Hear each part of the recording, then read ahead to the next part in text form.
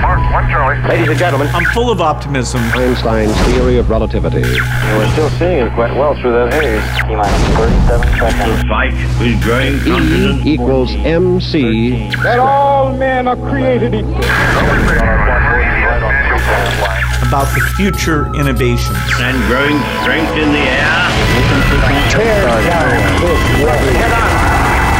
Something's happening. Coming up on staging.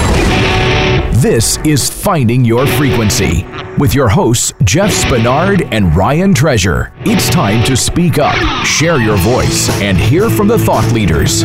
Ladies and gentlemen, welcome to another fantastic episode of Finding Your Frequency. I'm your host, Ryan Treasure, and we got a great episode for you guys today. You know, I was in the Navy, my father was in the Army, and something that I hold near and dear to my heart is military service. My daughter, she's 6 years old, and she's already telling me that she wants to be in the Air Force.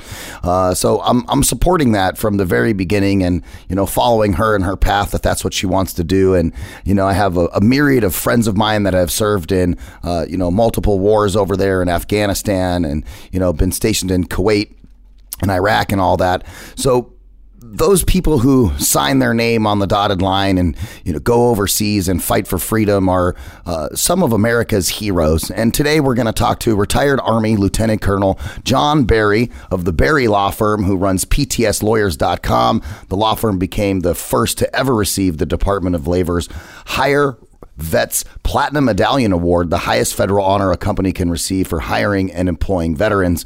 So I want to welcome retired Army Lieutenant Colonel John Barry. Welcome to the show. Thanks so much for having me.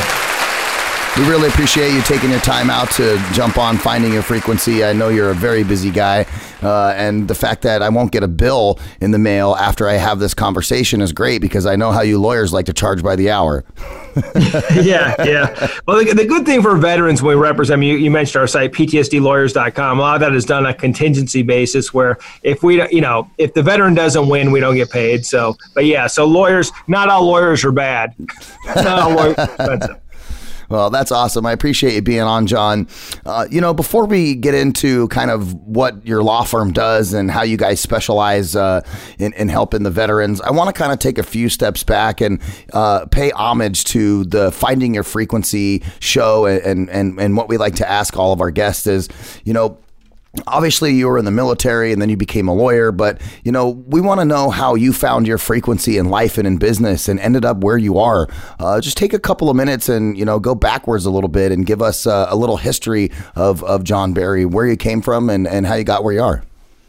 Sure. I mean, it probably goes back to when I was 10 years old. I had a paper out and, you know, I really enjoyed, the business side of things as I got older. I detasseled corn. I had always very busy, but very driven. And I ended up I was playing football in college at the College of William and Mary. Interestingly enough, I was there the same time with Sean McDermott was in my class, who's now the Bills head coach. And Mike Tomlin was a couple years older than me, the Steelers head coach. And those two teams just played actually this past weekend. So two of my teammates in the NFL now, NFL coaches coaching against each other. Well, I got injured and I was told you're going to have to sit out for at least a year. And so I decided that I wanted to do something else. And I thought, my whole football career was about gaining weight and trying to play as heavy as I could. Now I thought, what I really want to do is I want to go the other way. I want to see how I can do if I really push myself and start, go to Ranger School, jump out of airplanes, see what it's like to feel combat stress, to be hungry, to be tired, to be cold, and then deprive yourself of food and sleep. And so I did that. And then I was an infantry officer in the Army, deployed to Bosnia, came back in about 2000. I got out, went to law school, but then the National Guard paid for my school. In 2005, I was a company commander in the Guard, and I was notified that I was taking my company to Iraq. So I deployed to Iraq as a company commander. Came back, went back to practicing law, stayed in the National Guard. I ended up retiring as an officer candidate school battalion commander, which was a great job, commissioning warrant officers and commissioned and new lieutenants. Phenomenal, great time. And so as I was doing this, I was practicing law the whole time. And I got to the point where I was kind of, reached the point where I think for most lawyers, they don't realize what a rip-off law school is till you get there. They teach you nothing practical. So it takes years before you're really good at what you're supposed to be doing. And so we were representing veterans. I decided to more develop the business end of it so we could help more veterans. The way our firm got started, my father represented the commander of the 5th Special Forces in Vietnam in a murder case, came back to New York City and then back to Nebraska and was helping veterans on a pro bono basis because their PTSD was manifesting in legal matters, divorces, criminal charges, DUI, assault, murder. And so veterans were not getting treatment for PTSD. It wasn't even a recognized illness. And so what happened was he started helping veterans pro bono, and then we just developed this into a practice where we could represent veterans in not only at the regional offices but also in the federal courts. And that's what we've done, and we've grown that, and we want to help, as many. We want to be able to help. At the end of the day, when I retire, I want to say, hey, I helped hundreds of thousands, if not millions, of veterans, because when you find your frequency, it's about deciding who you want to be a hero to, and I can think of nobody better than the men and women who raised their hand and swore to support and defend our country. Yeah, that's very, very well said. I couldn't agree more. I have several good friends of mine who got deployed for Operation Iraqi Freedom. I was already out of the military, but we met because their family moved in on the same block that we did about 15 years ago, and we ended up being really good friends. And he was still in the National Guard, and the same thing kind of happened to him as with you, as he was running his unit in the National Guard, and they got the phone call saying, hey, your transportation division is headed to Kuwait for the exfil of a bunch of different Army things that were happening there. So they were commissioned to go and make sure to take care of all the vehicles and all that kind of stuff. And even being in the transportation division, even those guys still have to go out and into harm's way and watch out for IEDs and all these kind of things. And my friends even given me stories of things that has happened to him that still trigger him to this day. And there was a long time where the military wasn't really recognizing the issues of PTSD, and it took him quite a while to get all of that sorted out. And once they got it sorted out, he finally ended up, after 22 years in the Army, retiring and getting a medical retirement because of the PTSD. So it was really nice that the Army finally recognized that as a big problem. And it's really good that there are a lot of new resources for those men and women who were in the military to get some assistance with that. But I never really thought about the PTSD manifesting in a legal capacity where, they would need a lawyer like you to help them through, an issue with an assault case or with divorce. Tell me a little bit more about those particular items. Do you see a lot of military members going through those types of things? And how does that PTSD affect them in those situations? Because I don't think that the standard public quite might not understand exactly those dynamics.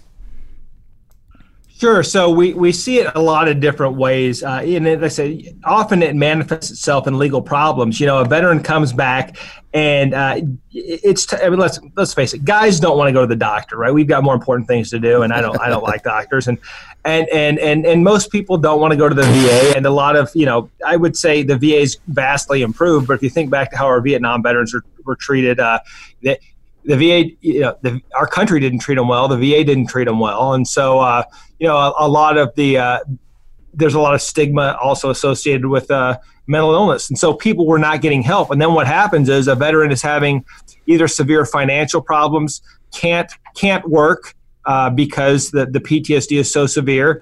The relationships fall apart, which usually results in either a divorce or domestic violence or both, or the charges get even more serious. And sometimes there's things that happen to veterans who don't treat it that really they're living a pretty good life. But I had one guy, a former Marine, that was really doing some great things, working on a PhD, but his PTSD was so bad in the middle of the night he'd wake up and be choking his girlfriend, and at one point someone, she freaked out and they called an ambulance, and of course then the police come and they arrest the guy, and the situation didn't get it wasn't about helping the veteran. It was about, oh my gosh, this guy's crazy, and he almost killed this woman by choke. But really, he had a flashback. And he didn't even realize what was going on, and he knew he needed the treatment, but it just had never manifested itself that way. And when it did, as you can imagine, you're working on your lifelong educational dream, and now you're facing a felony conviction and prison time. And so when those things happen, a lot of times veterans come to us and they're concerned about the problem, and we learn also that, hey, if you do, you might want to get this checked out, because if you do have PTSD, number one, you can get treatment for free from the VA, but number two, you're also entitled to monetary benefits. And, some veterans say, well, I don't want this and I don't want that. And a lot of times I say, look, the treatment and the money, you may not think you need it, but your family does. Your family that has to put up with you. Your family that has to deal with the strains of you not being able to maintain employment because of your PTSD. I mean, you need to put them first and take care of them. And it's difficult, right? It's hard to ask for help, and it's hard to admit any type of weakness. I mean, at the end of the day, in the military, we don't take sick days. You don't get a day off. It's, hey, you're paid to fight and win. You don't leave a comrade behind. When there's a mission, it's mission first, people always, and it's, as the Air Force say, service above self. So, when something like that happens, you just suck it up. And unfortunately, if you do it long enough and you don't address it, it's going to come back to bite you. And we've seen that happen. And like I said, usually it doesn't become apparent until there's legal problems. But a lot of these stories have happy endings where the veteran gets into a veterans court, the case is dismissed, the veteran files for benefits and ends up getting not only the treatment that he or she needs, but also the financial compensation as well. Yeah, and you bring up a good point. We were talking a little off air about my dad, who was a Green Beret in Vietnam, and I remember growing up, and so many times, and not to the point where my mom woke up with my dad choking her, but I remember so many different times in my life just waking up in the middle of the night because my dad would wake up, he was having some kind of night terrors or flashbacks that were popping up in dreams and nightmares, and I never quite understood really all of the things that he went through. And it wasn't until my father was diagnosed with stage 4 cancer, and he was knowing that he was going to die, where him and I were sitting together on his hospice bed in our house, and he divulged to me a bunch of information around his time in Vietnam, a lot of the emotional things and things that he had dealt with, which were, in what we know now, he was dealing with PTSD for years and years and years after getting out of Vietnam, and none of it was ever addressed. And, I feel bad for him in a lot of spaces, just because the support, the recognition of that issue wasn't even around, in the Vietnam era, let alone us finally getting a hold of it, in the 21st century and being able to make some strides in that space. And, I can only sympathize with those men and women who, have to deal with that as an ongoing issue.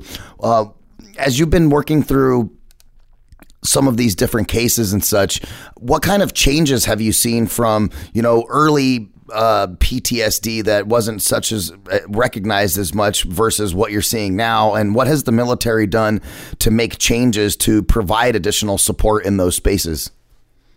Sure. So there's a lot of, they've tried to remove the stigma in terms of, seeking help. The Army's put on a big, I can say the Army, the military in general has put on a big campaign to get veterans to seek help, to talk to somebody. I can think of, a guy who was a first sergeant in Iraq and then a first sergeant in Afghanistan. And he talked to me. I had served with him when I was a new lieutenant. And he said, and he told me, I just went in to get some Ambien, and I came out and they diagnosed me with PTSD, and this sucks. And I said, no, it's good. When you retire, you'll probably collect some additional compensation for it. And once he got past the stigma of it, the reality is that as soon as he got out, he retired. He went out and opened 5 CrossFit gyms. And this is a guy who earned 2 Purple Hearts and 4 Bronze Stars with V-Device. I mean, this guy's a war hero, so he has nothing to be ashamed of. But it's interesting, in speaking with him about, the struggles that he has, because, when we talk about it, you would see out in the field, out in combat, the guy seemed invincible. But you'd go back and talk, and he'd say, that time when I got hit and I was in my Humvee and I'm on the radio and I'm looking around, he's like, I've never been that scared. I was scared I was going to lose everybody and people were going to die because I made bad decisions. I feel, I was afraid that I'm the one that got us put in that position. And I think that's, for a lot of people, that's really tough.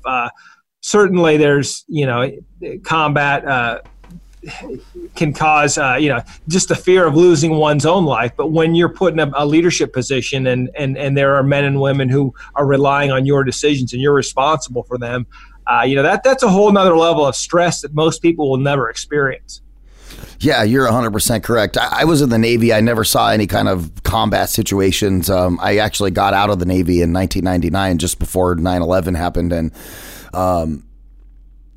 it was interesting because those pieces, when you're, I guess in a time of peace and you're not really at war and you're really just, for the Navy, we just went out on ships and drove around in circles and played war games. And so there's no real sense of urgency. There's no, true sense of the possibility of that loss when you're actually in a combat situation. So I could see how, that could definitely change, the way that one would think, especially in that leadership role. I mean, that's got to be really tough when you have a platoon full of guys that you're responsible for, and, you go right instead of left, and going right provides an IED, whereas left may not have, and you don't know. And that's definitely a scary situation. Yeah, and I think as leaders, we always say, at least in the Army, train as you fight. And so we were very prepared, I think, for combat, in terms of we knew, what to do. We had executed battle drills hundreds of times before we arrive in country. But I think what's difficult then, so even though we've been trained on how to perform on the battlefield, it's, where's the training on how to deal with it afterwards? And, that usually isn't addressed until later. Until the redeployment, until the soldiers are back home. And probably that's too late, right? Because not having the ability to deal with that ahead of time, that tool probably, I have no scientific research to back this up, but probably makes it worse, because anything that we don't treat right away, tends to get better over time or get worse. Get worse, yeah. And I'm going to use a football analogy because you played football, and I'm sure you'll understand this. When you play football and you go to practice and, everybody's wearing pads and, you guys are hitting each other and all of that, even though that you're going through the motions in practice and you're going through the drills when you're being trained in the military, and you have a plan of attack, a preparation plan, what your inputs and outputs are, what with a specific action, what the reaction is supposed to be.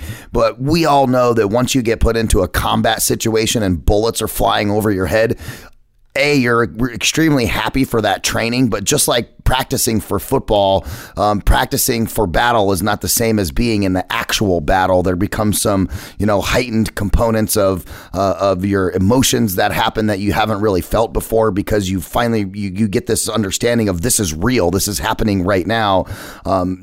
Which I always laugh about, like preseason football games, because none of those guys play in the preseason like they do in the regular season. And so I'm just using that analogy of saying that, you can practice as much as you want, but when you actually hit the field and it's the real deal, it's a little bit different.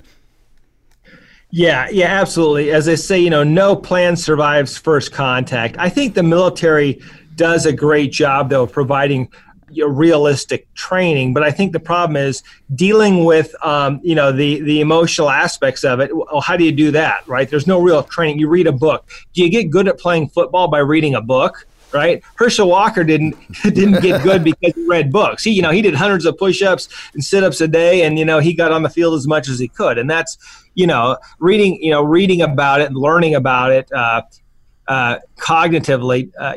It's not the same as going out there and experiencing it. And you're absolutely right. I mean, I would say that I think that the older, more mature officers, non-commissioned officers are, we're a little bit.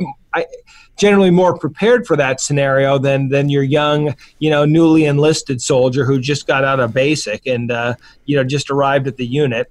And and now they really don't know what to expect. So, I watch all these World War II videos. Like I love military history, and there was a point in World War II where like a lot of the initial guys who went over for D-Day, and then they had to send in replacements, right? And these poor replacements were like 17 and 18-year-old kids that were just barely out of basic training, getting thrown into the biggest world war in the history of world wars. And I can't even imagine the amount of PTSD that was created in those specific environments, fighting the Nazis and all of that craziness, and coming back home, and then there was no identification of PTSD once those guys came home from World War II. This is only something that kind of started happening in the Middle Eastern conflicts that we've been having, where the PTSD has been identified. I think it's been there always for those veterans who come home. And as we kind of shift gears on our conversation, talking about the veterans coming home and, getting back into the labor force and, trying to reestablish themselves as civilians and, relearning some different, routines and such, right? I mean, I was just telling my neighbor, she's 20 years old. She's getting ready to go into the Air Force. And, and I've told her a bunch of times, like, well, number one, I think you need to, before you go in, you need to start doing PT now, because the amount of PT that you're going to do when you get into boot camp, you're not even ready for that. You don't even, and she laughs at me like, oh yeah, I'll be fine. And I'm like, yeah, you will probably be fine. But I'm telling you that if you go practice now, it'll be a little easier on you. And she's super young, and I'm excited that she's going to go, and hopefully she never has to deal with that. But as those folks get done and they come home, it's a difficult transition. Was it a difficult transition for you when you got home from Bosnia? Yeah. I mean, coming back from Bosnia, coming back from Iraq, I don't think Bosnia was a little bit different in that. As soon as we got done, I was heading back to Europe for the Oktoberfest, but also it was a peacekeeping mission, and the unit stayed together after that. I think it gets a little bit more difficult when you go on and that was only a 6-month deployment. When you go on the longer deployments, and especially it was not was not during a time of war. Although we did start bombing Kosovo then, so things heated up, But it wasn't the same as Iraq, where we went over there and we're and everybody's like watch out for the IEDs, and if you're in and you brought up, you had a buddy who was a transport in the transportation branch in the Army. Those guys were probably put in the most danger because the terrorists were looking for soft targets, and so they weren't going after the Bradley fighting vehicles, the up armored Humvees, or the tanks. They were looking for soft targets going down the road, which unfortunately a lot of times the non-combat arms, at least early on, those guys were not afforded the same weapons and protections on convoy. Yeah, they're blowing up trucks that are just like bringing a couple of guys driving a truck with some fuel in it, trying to take it to fill up the Humvees and the Bradley fighting vehicles and all that. And those are the targets that they were blowing up. And that was one of the stories he told me. They were in a convoy of 2 diesel trucks pulling tankers full of fuel that they were driving, and the first diesel that was in the convoy hit an IED, exploded, everybody passed away, and my friends in the truck behind it and watched the whole thing happen. And you know what I'm saying. When a bomb goes off, there's stuff everywhere. And it's really sad, and being able and seeing that visually and dealing with that emotionally. I mean, if that doesn't cause you to have some PTSD, then you're stronger than me. Yeah, and I mean, and a lot of our men and women were exposed to that, and you brought up something more interesting too. I mean, back in World War II, the horrors that those people were exposed to, those are our greatest generation. Yeah, and I sometimes wonder if they weren't better prepared because they grew up. Conditions were a little bit harsher. They didn't have the technology and the comforts that we have today. People you grew up, I think, in that generation, a little bit tougher, right? They didn't have cell phones. They, hey, those are the guys that walked 6 miles to school in the morning. It was a different generation. And I think that, I think while technology has been great and certainly the financial success of the United States it's just been a windfall for generations. I think, that to some degree we're probably less prepared for it because we are very protected. We live in a very, very safe country. And once you get out and start going to other third world countries, you realize how fortunate we are. And I think for a lot of people, the culture shock, and then, just from going from, complete security to, hey, there's nothing out here that's going to protect me except for me. A lot of people, that's, and then once the rounds start going down range, it's a real, they weren't ready for it. And some aspects, I think that's a leadership failure, right? To really let the soldiers know, hey, we're training, but I want you to know that, it's going to be, things are going to get real and bad things are going to happen. And we're going to be here for you. If you ever need to talk, you need help, we've got people lined up. We've got a chaplain, we've got doctors, we've got people you can talk to, and please don't hesitate. We won't judge you. Because you know how the military really works, right? Someone goes to the doctor for or a sick call for anything, we make fun of them. I mean, that's just the way it is.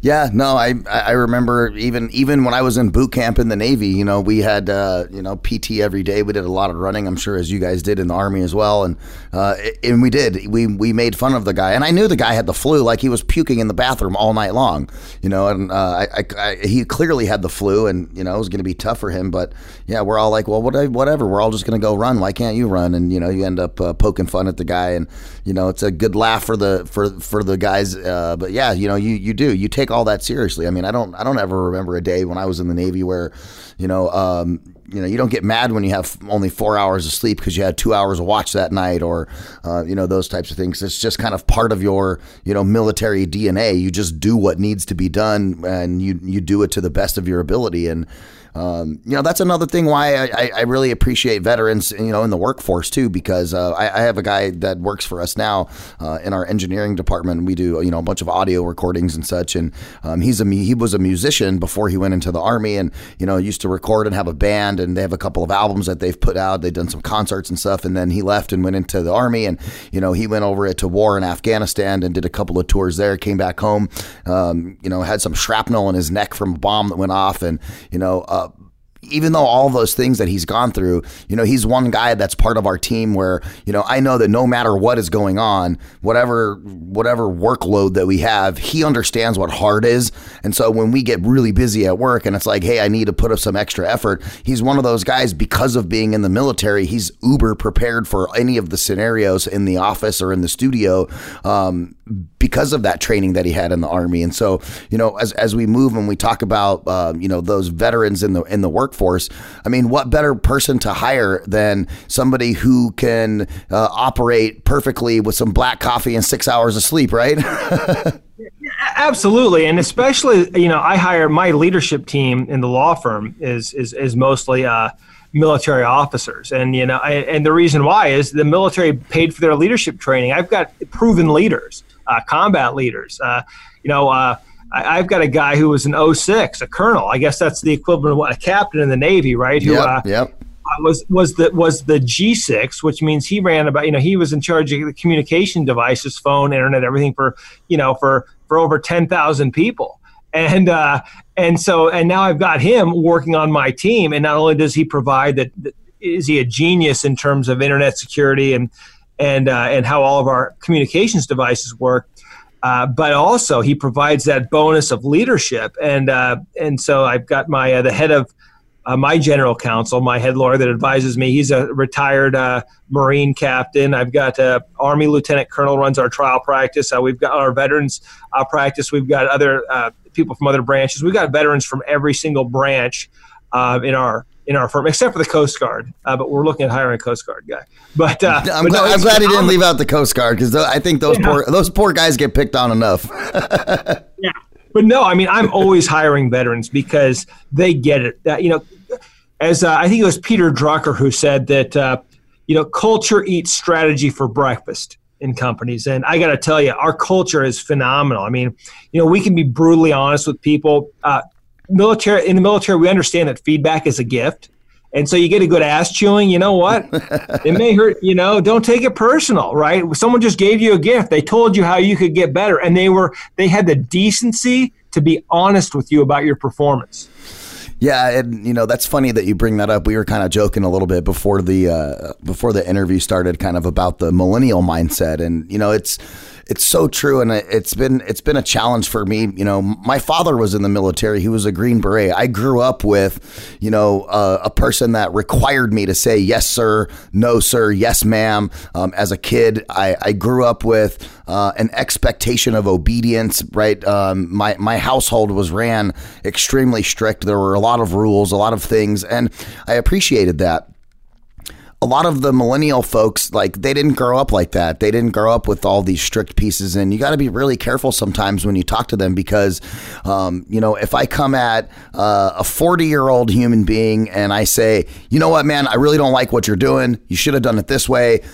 This is a better way. You did A, let's do B. And even if I come at them with maybe an elevated tonality or I'm being extremely serious, they can totally take that. If I do that to a 30-year-old, right, it's like I hurt their feelings.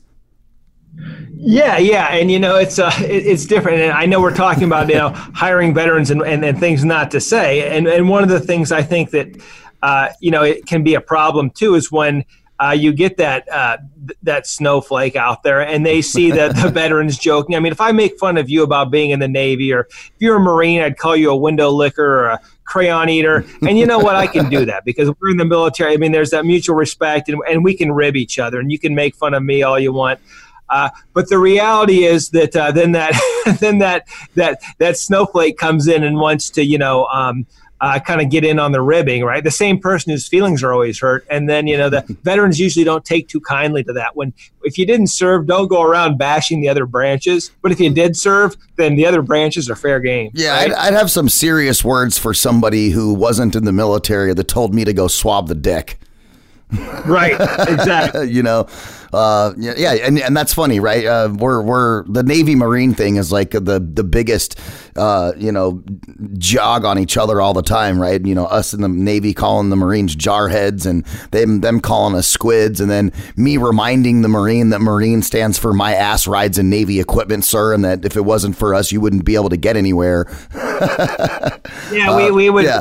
When I was in Al Assad Air Base in Iraq, we were an Army unit, out in Western Iraq near, Ramadi and Fallujah and all those really bad places. But we would always say, the Marines, you guys are just the Navy's little sister, Yeah, that's really funny. But, in the grand scheme of things, we all know that those branches of the military all support each other. The Air Force provides air support for you guys in the Army. The Navy provides air support for us Marine people. So does the Air Force. And, collectively between those units, even though we might rib each other about, what faction of the military we are in, we all have a high level of respect for each other and a high level of respect for, signing your name for service and going out and doing something that not everyone can do. Yeah, and absolutely. And like I said, these are our nation's heroes. Those are the people who stepped up, and we have to honor them. And like I said, that's what I love about what we do. I mean, be heroes to our heroes, help them. I hire veterans all the time. As a lawyer, you can't. I know that you don't want to ask people about their disabilities. Don't ask someone if they have PTSD. That's illegal. You can't do that. But one of the things that a lot of times comes out in our interviews, the veterans always volunteer, is they know what we do, so they'll volunteer their experiences at the VA and whether good or bad or whatever. And a lot of times, for us, that tells us, okay, well, if we're going to be fighting for veterans, we kind of want someone who's been in that fight, who's handled that next battle after they got back from combat and went back to the VA to get help and had to appeal a decision. So a lot of times, we want to ask questions specifically about, how they feel about their time in service and what were the leadership lessons they learned. But we try to really stay away from the questions like, well, did you ever kill anybody? Right. I mean, that question is out of bounds for several reasons. First of all, it's in poor taste. But, second of all, are you going to hire somebody who said, yeah, and I can't tell you how many, right? I mean, at one point or you're going to get someone who doesn't want to answer the question, and it could, trigger bad memories, and just, it's one of those things. It's not like you're interviewing them to be a hitman, I mean, that's probably be the only time that it would be pertinent to ask someone if you've ever killed someone, right? As if like hey, I'm hiring for a hitman. Yeah, no, you're absolutely right. It's completely irrelevant. And then, sometimes I'll ask, well, have you been shot? Once again, completely irrelevant. And I got to tell you, some of my buddies that have Purple Hearts, they're pretty embarrassed about it, right? Because if for a lot of them, they were in leadership positions and then they got taken out. And it's like, man, I left my team, for 30 days while I was in the hospital. And I feel terrible about that because I was dumb enough to go out there and get shot, So I just understand that sometimes, while the Purple Heart is a great, great honor for some that have earned it, it's actually a point of embarrassment because they see it as, hey, the other side won on that. They injured me and I should not have allowed that to happen. And it hurt. That it didn't, it hurt my team because I, as a leader, should not have allowed that to happen. So, I mean, when you start asking questions like that, it's not a good place to go. And the better place to go is to ask specifically about leadership challenges. What veterans have learned from deployments, or what they've learned about, dealing with. Being in a situation where things get hostile or things get adverse, or there's you have less than what you need. How do you improvise? How do you deal with adversity? And I think those are some great questions to ask, but you don't want to get to the specifics of their service unless, of course, you served. And sometimes I talk to guys we served in the same unit, and we have a great conversation about it. But I would say be respectful. If they don't want to talk about it, don't talk about it. Yeah, and a perfect example, I was talking about the guy who was in the Army who works for our company, and I remember doing his interview, and right there on his resume it said that he was a veteran, and the questions that come to my mind are specifically more about like what did they learn while being in the military, like what did you do in the military, right? Having an understanding of what their job or MOS was,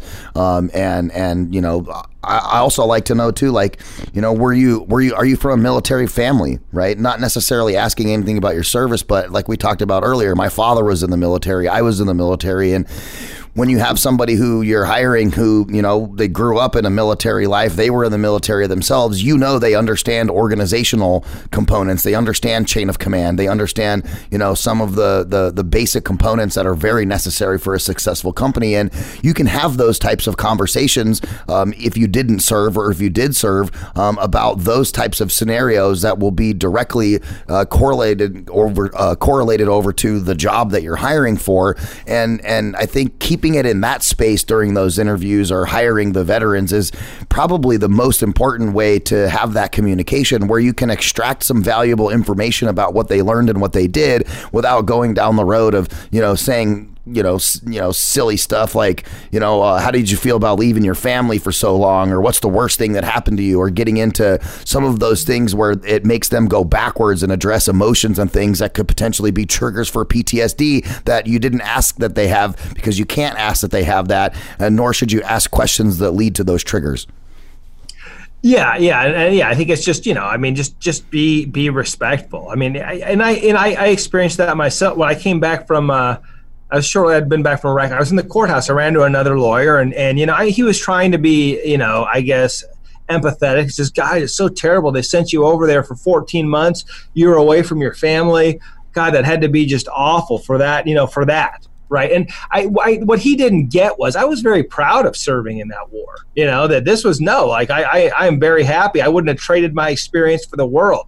I don't need your sympathy because I was away from my family. Yeah, it sucked. I had a 6-month-old daughter at home and I had to leave. But the reality is that didn't cross my mind once. I was thinking, I'm getting the opportunity of a lifetime. I've been trained for this, and now I'm going in, and I'm excited. And I get to be with my team, and I loved every minute of it.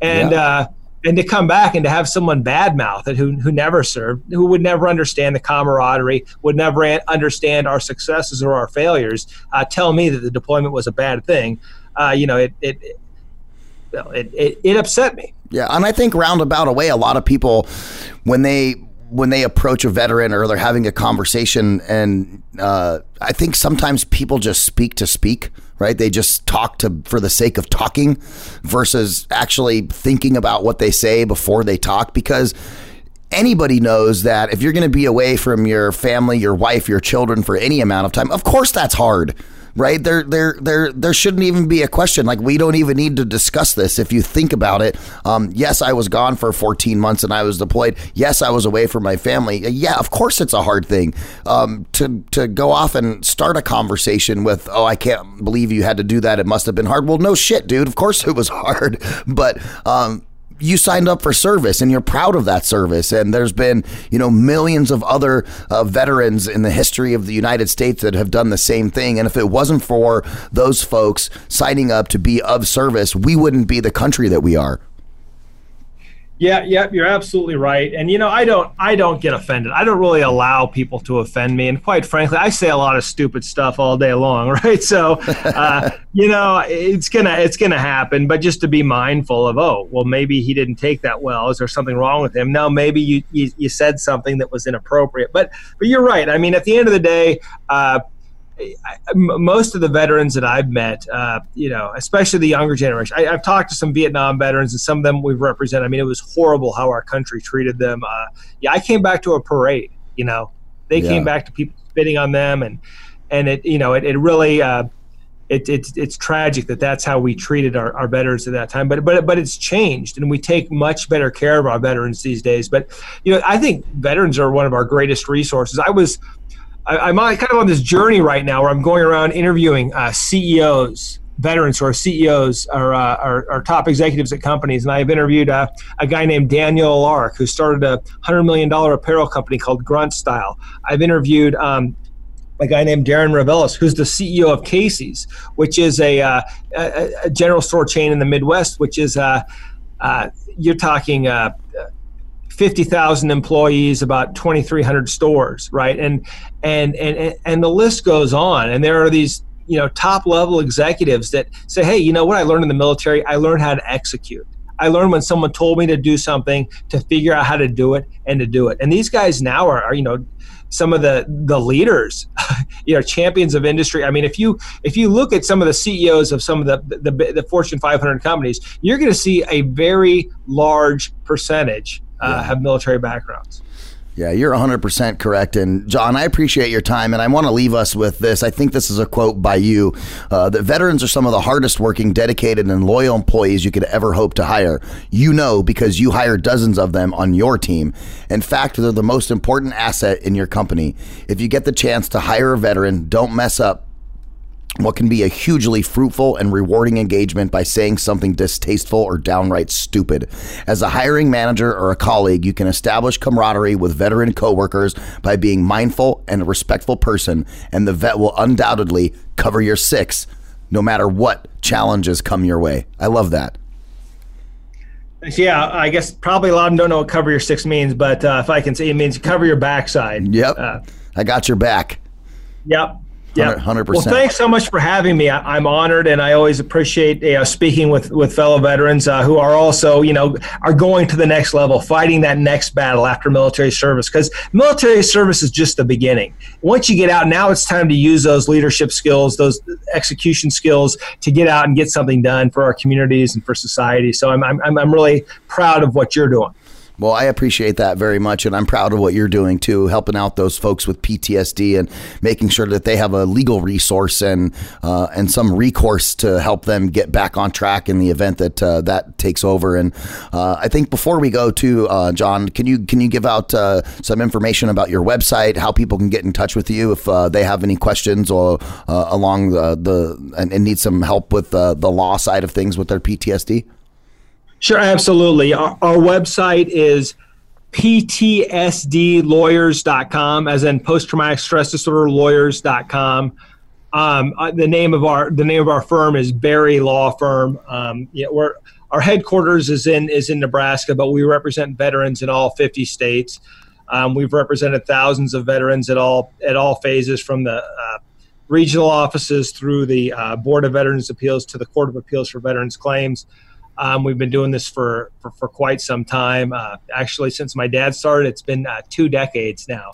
But, veterans are our heroes. I think they're our nation's greatest resource. I'm honored to represent veterans. And I have to tell you, one of the coolest things about doing this, I mean, I've met heroes from World War II to, Vietnam, Desert Storm. I mean, we've got clients who, earned Bronze Stars, and to hear their stories, right? I met Meryl, I met the Rangers in Burma.